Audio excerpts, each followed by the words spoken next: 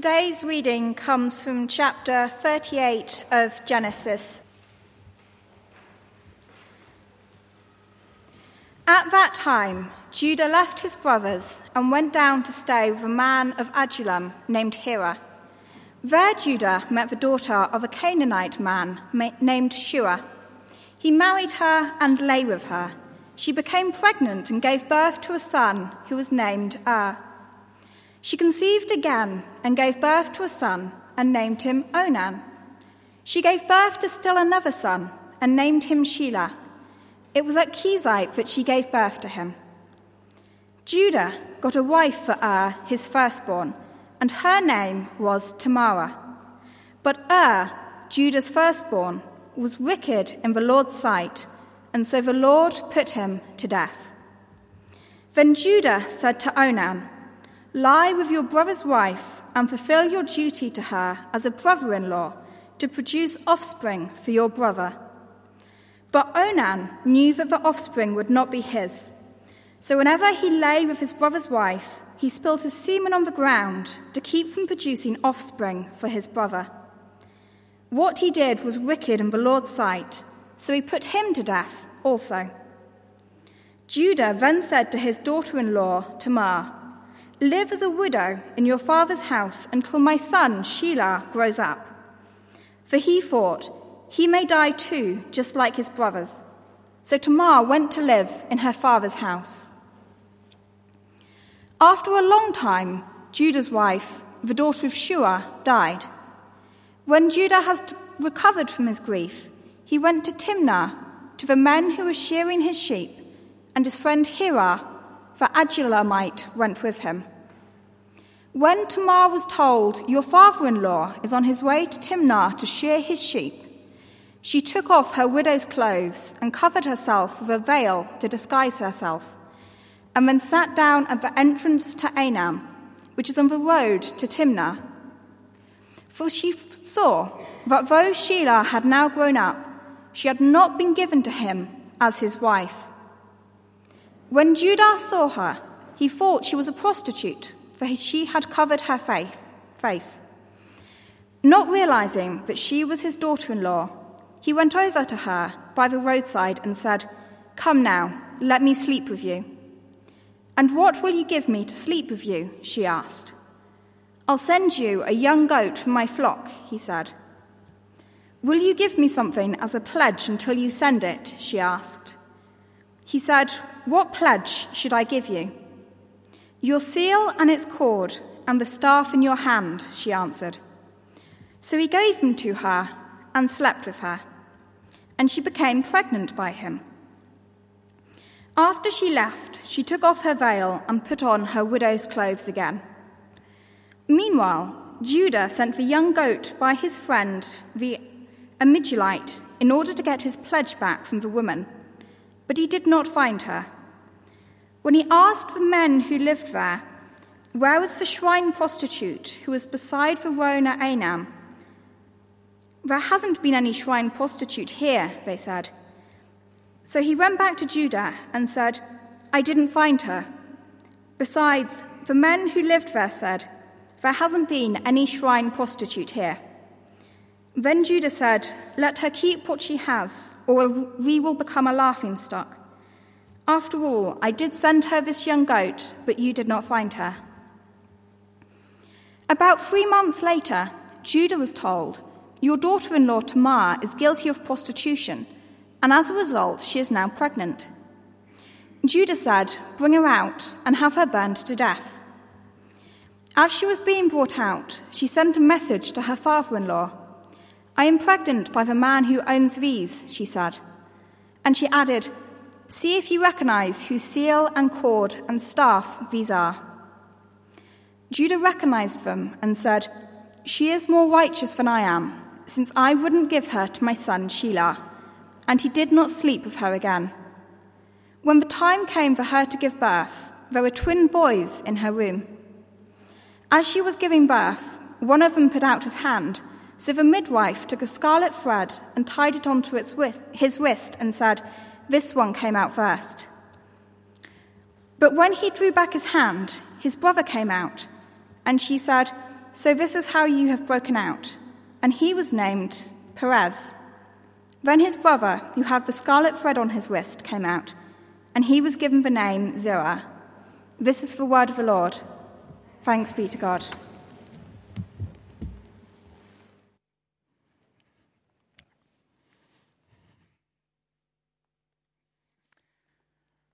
Well, thank you to Lydia for reading that so clearly for us. Do keep it open in front of you. I suspect one or two questions might be flying around your brains as you sit there. Hopefully we'll be able to address some of them as we look at this passage this evening. It's great to be continuing our sermon series in the book of Genesis as we look at the life of Joseph. It might be that you were here last week. This is the second in the series. If not, all of our sermons are online. You might want to catch up when you get home. We said that the autumn term is certainly a time for series, not just in the church week by week, but also on our TV screens. Perhaps you like your autumn series full of melodrama, period interest. Perhaps Poldark or Victoria are just your things. You may have even set the video recorder. That's going back a bit, isn't it? Whatever recording device you have got, you may have set it to record your favourite series, or you might be about to beetle off at the end to make sure you get home in time for Poldark. Perhaps you like to consume your autumn series drama with a slightly more light-hearted take to it, and you might prefer Strictly Come Dancing or the Great British Bake Off. Well, whatever your particular preference in series, we said that this is rather like a kind of a dramatic soap opera that catches something of everything. There is period drama here, there's family intrigue, it looks something like a soap opera. We've also got elements of murder mystery that we were looking at last week, particularly in Genesis 37, and now we arrive at Genesis 38. Here is this dysfunctional family who we've met in this kind of period soap opera docudrama, who seem to bring the dis very much into dysfunctional. They're clearly a family of favourites. They've got a whole deception thing going on. It seems that everything they plan turns out for bad. We saw last week in chapter 37 that God has got a plan for good. That God's plan is a sovereign plan which he's working out, and it's for sovereign saving good. And so that's how we approach this chapter. A dysfunctional family whose plans are so often for bad, and a God whose sovereign plan is for good.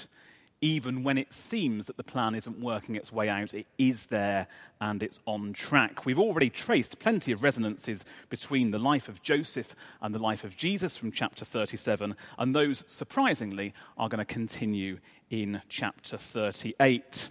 Chapter 38 is a bit of an odd one, isn't it? Joseph, the main man, is nowhere to be seen. The detail is, in many points, totally lurid. It would make most soap operas or TV dramas look rather tame by comparison. If it was looking to get certified for Sunday evening broadcast, it would have trouble. And so you might be asking yourself the question, one, why are we looking at this material in a church? And two, why is it in the Bible at all? And I think they're good questions. But see, here's the response I think we could say to that. Genesis chapter 50, verse 20 says this, of this entire account of the book of Genesis, these last chapters, it summarizes them by saying God intended it for good, to accomplish what is now being done, the saving of many lives.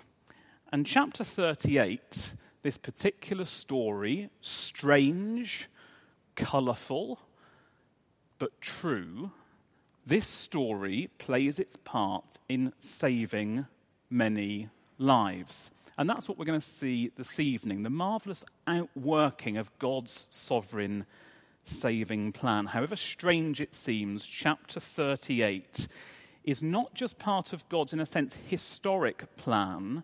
God speaks through his word this evening. So I'm going to pray that God's saving purposes would work their way out through this slightly strange-looking chapter. Shall we pray together, and then we'll get stuck in. So, Lord, we thank you that your plan is for good. We thank you that you are working your purposes out, and you have been doing that in your faithful, great way through the whole of Scripture. We've been singing about that. We see that as we look back in your word. But thank you that your word is not just something that is historic, but it's also present and living and active here this evening. And so we pray that in your word this evening, as we look at it, you would bring us alive. And we pray it for your ongoing saving purposes in us and in your world. Amen. So, the soap opera drama continues. Just have a look at verse 1 and 2. If you shut your Bibles, it's page 42. It would be great to follow with me. Judah, brother number 4 of this family, voluntarily leaves his brothers, his kinfolk, his family, and he goes to seek his fortune amongst the Canaanite people. He marries a Canaanite woman, the daughter of Shua, there in verse 2, and together they have 3 sons who are recorded for us as Onan, and Shelah. They live at Kezib. Kezib, appropriately enough, means deception. It's related to the Hebrew word family for to deceive or to lie. So here is a family who, appropriately enough, live in a town called Deception. Judah finds a wife for his eldest son, she's called Tamar. But we read in verse 7 that was wicked. We don't exactly know how, but the Lord put him to death. Social cohesion, social welfare provision, societal cohesion at this point really depended on having offspring, particularly male offspring. You might remember from the story of Ruth that therefore if a man died and left his wife with no children, there was a duty on the part of his brother to produce offspring for his dead brother by sleeping with that dead brother's wife. And we can see that played out there really in very concise terms in verse 8. If you want to check out a little bit about that, it's called levirate marriage, and it's detailed in Deuteronomy chapter 25, verses 5 and 6. You can also see it referred to in Matthew 22, verse 24. Well, whatever the responsibilities and duties, Onan solidly refuses to fulfill his responsibility, not out of some kind of 21st century prudishness, but out of a rigid refusal to father any children who might be considered as his elder brother's offspring, and so therefore might have some claim on inheritance rights. And so verse 7 as a refrain becomes verse 10 as a refrain, and we read the same words. What he did was wicked in the Lord's sight, so he put him to death also. And then there was one son, Shelah. Well, Judah promises him to Tamar so that she can have children when Shelah grows up, there in verse 11. But in keeping with the spirit of deception that seems so rife within this family, Judah clearly has no intention of honouring his proposal, and so he sends kind of Tamar back to her father, hopeful, but ultimately deceived. By verse 14, the story's moving quite quickly, isn't it? By verse 14, Tamar realizes that she's been duped, so she goes in for a little deception of her own. She disguises herself as a prostitute, and she sits in Judah's path. Judah doesn't know it's his daughter-in-law when he pays to sleep with her, but finding that he's got no payment, offers to send a goat. In an act of really remarkable irresponsibility, he leaves his seal and his staff there in verse 18 because he hasn't got the goat to hand.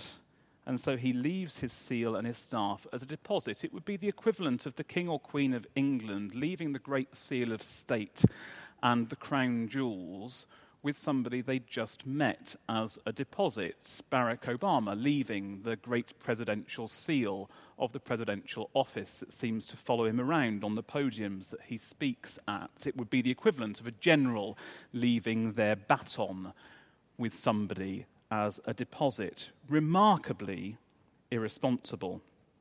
Well, the story from this point unravels, I guess, as it is set to do.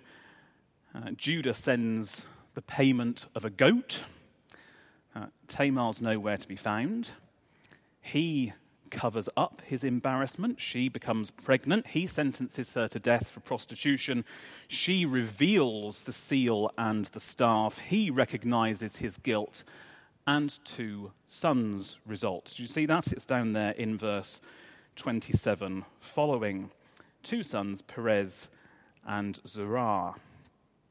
You can almost at this point hear the EastEnders drum beats as the kind of the episode draws to a close, a kind of like the dum, dum, dum, dum, dum, dum, dum, dum.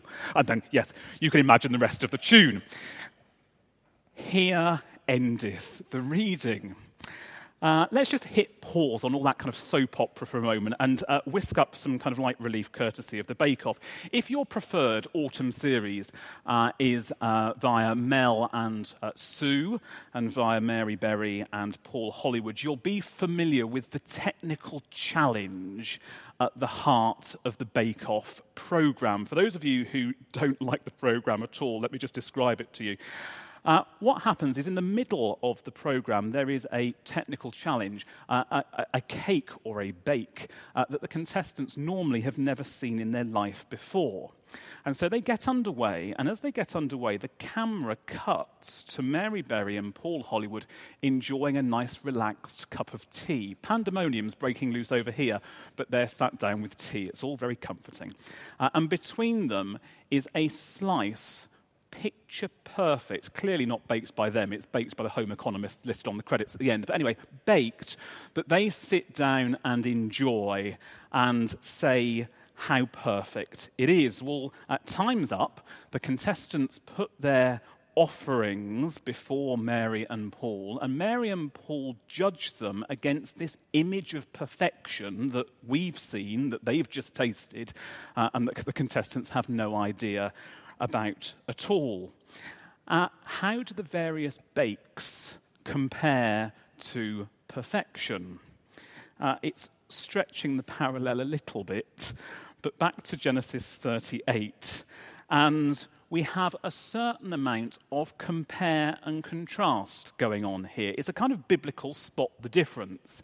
How does Judah and the actions of him and his family, how do they compare to the sheer perfection of a perfect God? So that's what we're going to do now for the main bulk of our time here, is just to actually play this biblical spot the difference competition, if you like.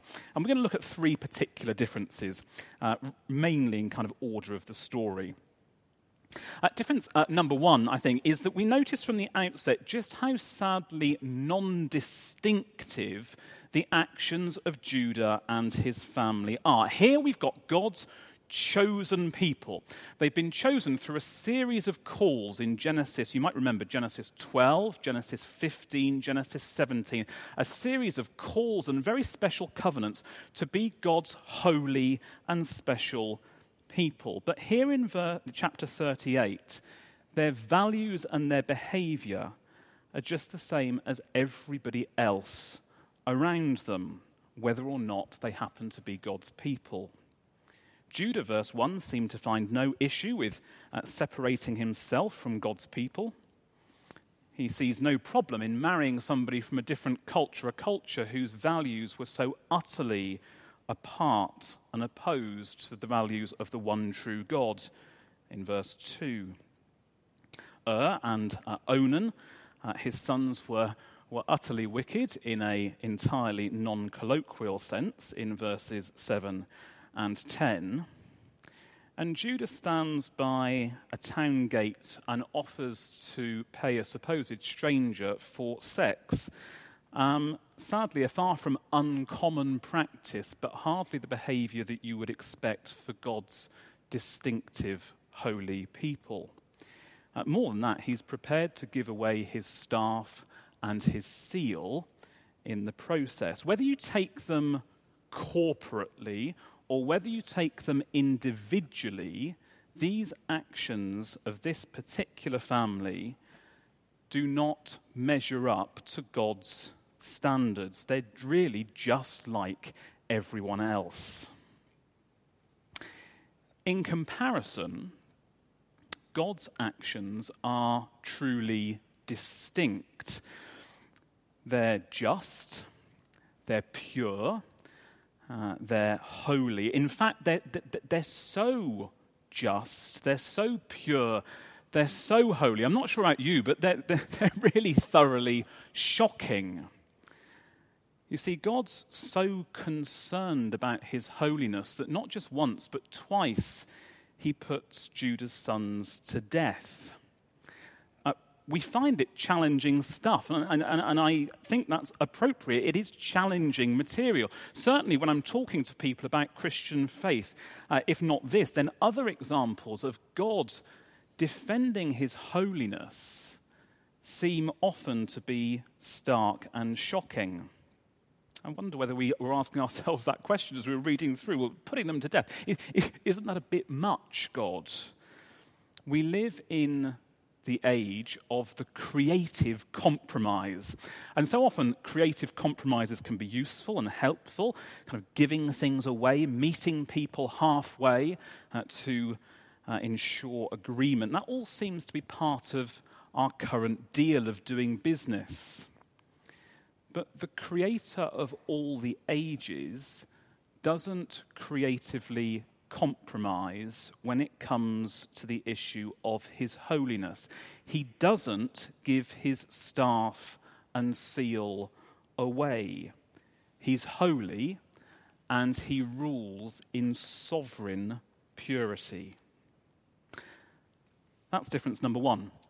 Difference number two, as we kind of compare Judah's imperfections to God's sheer perfection, is all to do with truth. It's clear, we know, that Judah and his family are deceivers and schemers. So this family, who have grown up in this town called deception, seem to have made cheating on each other a bit of a way of life. Just as you cast your eyes over the story, Onan cheats in his conduct of that levirate marriage. Judah deceives Tamar concerning the promise of Shelah to be her husband. Judah tries to cover up his own embarrassment. Tamar deceives Judah. There's a lot of deceit going on in this town called deception. In comparison, God doesn't live in a town called deception. 1 Timothy 6:16, God lives in inapproachable light. And God's character is to bring the truth to light. And so he swiftly deals with and Onan. He exposes their wickedness and its clear cost. He exposes Judah's deceitfulness, his lack of distinctive holiness.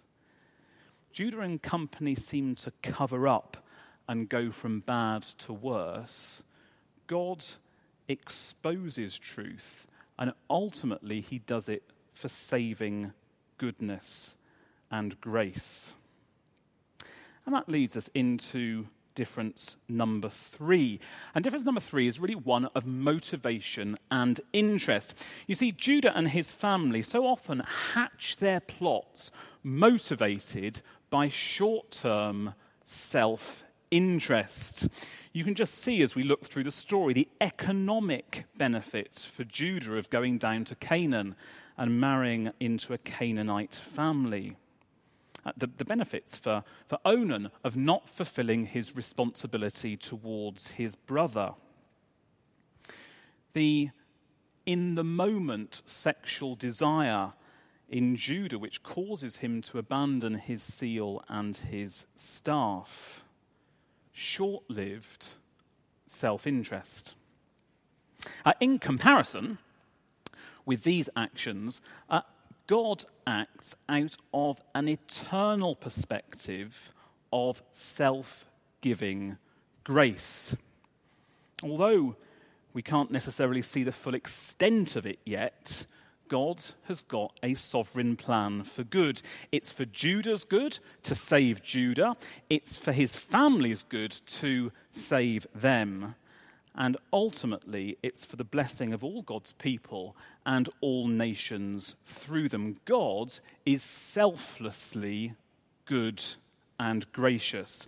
You see, out of this, did you see down in verse 27, Perez is born. Verse 29. You can check out Perez's family tree if you're listening to this sermon online or if you're taking notes. You can check that genealogy out in Ruth chapter 4, verses 18 to 22, or in Matthew chapter 1. It's all there recorded for us. Perez is the ancestor of King David. Perez is the ancestor of King David, who is the ancestor of Jesus. Jesus is the man from God standing among us who, in complete sheer perfection, embodies, in a form that we can understand, the perfect holiness, the sovereign truth, and the complete self-giving grace of God. This chapter, strange but true, is about holiness, it's about truth, and it's about grace. And so, as we start to draw things to a conclusion, I wonder what we can learn from this chapter. I guess comparing and contrasting is part of our way of life, isn't it? It's often a good and helpful thing to do. It's quite often how we make economic, societal, cultural decisions and make informed choices. We compare share prices, perhaps the value of Sports Direct in the last week, as an indicator of economic performance and the maturity of the leadership of the company. We compare league tables for schools, somewhat in the news over the last few days, as an indicator of a school's quality of education. We compare how we act now with how we may have acted 10 or 20 years ago as an indicator of whether we've matured, whether we've grown. So much of what we do is based on comparison and contrasting. But here's the thing with comparisons. Comparisons are only as good as the comparator. A comparison is only as good as our choice of comparator. Who are we comparing ourselves to? Comparing our character and our actions to those of somebody else around us can sometimes be a bit challenging, but I'm not sure about you. By and large, it's rather encouraging. And that's because I've taught myself, I'm not sure whether you're the same, I've taught myself to choose a comparator who's unlikely to make me feel too bad. The kind of thing goes through my mind. It was interesting that Paul picked up the same phrase this morning in his sermon. We say to ourselves, look, I know I'm not perfect, but at least I'm not as bad as him over there. Or well, you're picking on me for doing that, but she would have done exactly the same thing. We pick comparators who make us feel good. But I wonder what it looks like if we compare our lives to sheer perfection. What if we compare our lives and our actions to God, to his holiness, to his truth, and to his grace? We've had some fun with that bake-off illustration in the various autumn series we've mentioned, but actually it lets us down in two really rather important ways. One of them we mentioned last week, one of them we didn't. If you weren't here last week, the first way in which that illustration lets us down is that TV is something that we view from the outside. we sit there goggle-boxed and we look in at the lives of the people in front of us, but somehow we're divorced from the people we see in front of us. And rather like Gogglebox in the TV, we pass comment. We're viewing their lives from the outside. But you see, the drama of the Bible is a drama in which we're fully involved. We're fully implicated. Whether we like it or not, we are part of the action. You see, Genesis 38, strange but true, is your story and my story. Strange but true. By nature, so often, those of us who would call ourselves Christians are not as distinctive as we could be in living as God's people. We're not holy. Sometimes, whether it's by our own design or whether it's by the schemes of others or whether it's more commonly by a combination of the two, we make compromises where we shouldn't. We perhaps give away sacred or holy ground, and we give it away for often short-term comfort. We're not always transparently truthful. Sometimes we can plot. We're very often self-seeking in our motivation, and I'm often lacking in grace. Genesis 38 invites me and you to compare ourselves to the sheer perfection of God. And that's the other way that our illustration from Bake Off lets us down slightly. You see, in the Bake Off tent, the competitors labour in darkness. Not literal darkness, but they've normally never baked the thing that they're being asked to bake in the technical challenge at all, and they've certainly never seen sheer perfection. They labour and they strive based only on their own efforts, their own wits and the mixing power of a KitchenAid food processor. They labour not knowing what sheer perfection actually looks like. Whereas in contrast, God makes himself known. His actions in Genesis up to this point, his actions in the rest of the Bible, the very act of giving us scripture, of sending Jesus supremely amongst us, shows us that he wants to make himself known. He wants us to know what his holiness looks like, what his truth looks like, and what his grace looks like as well. Perfection is not hidden from us. So we could go for the short-term feel-good kick of comparing ourselves to others who are less than perfect. But if we've got the guts, we could compare ourselves to God and consider ourselves in the light of his holiness, in his sovereign truth, and in his grace. And if that's the case, the story, interestingly, has rather a different ending. A bit like last week, here's a little bit of a spoiler alert. Here's how Genesis comes into land, which we'll see in a few weeks' time. You see, this isn't the end for Judah. Here's an episode in his life, but we're not going to land until chapter 50. And God hasn't finished with Judah yet. He hasn't finished with any of us yet. In comparing his actions to God's holiness, in comparing his deceit to God's truth, in comparing his self-interest to God's grace, Judah, rather than being destroyed, is transformed. And he's transformed for good. In chapter 44, this previously self-interested, lying, deceitful, unholy chap stands, or at least offers to stand in place of his brother. He offers himself into slavery. This was Judah who had sold Joseph into slavery in the previous chapter. By chapter 44, Judah is offering himself in the place of his brother, modeling God's grace. By chapter 49, this chap who, for short-term self-interest, gave away his seal and his staff, we read in chapter 49 that Jacob blesses him with these words, "You are a lion's cub, O Judah. The scepter will not depart from Judah, nor the ruler's staff from between his feet." You see, Judah sees God for who he is. He sees himself for who he is in light of God, and he's transformed because of it.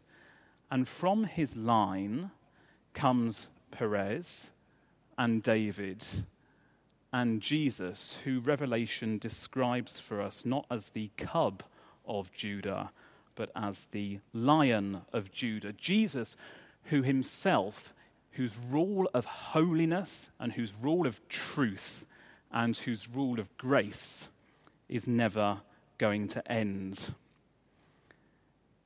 Let's just end with that refrain from Genesis chapter 50. True for chapter 50, but true for each element of Genesis working its way out. God intended it for good.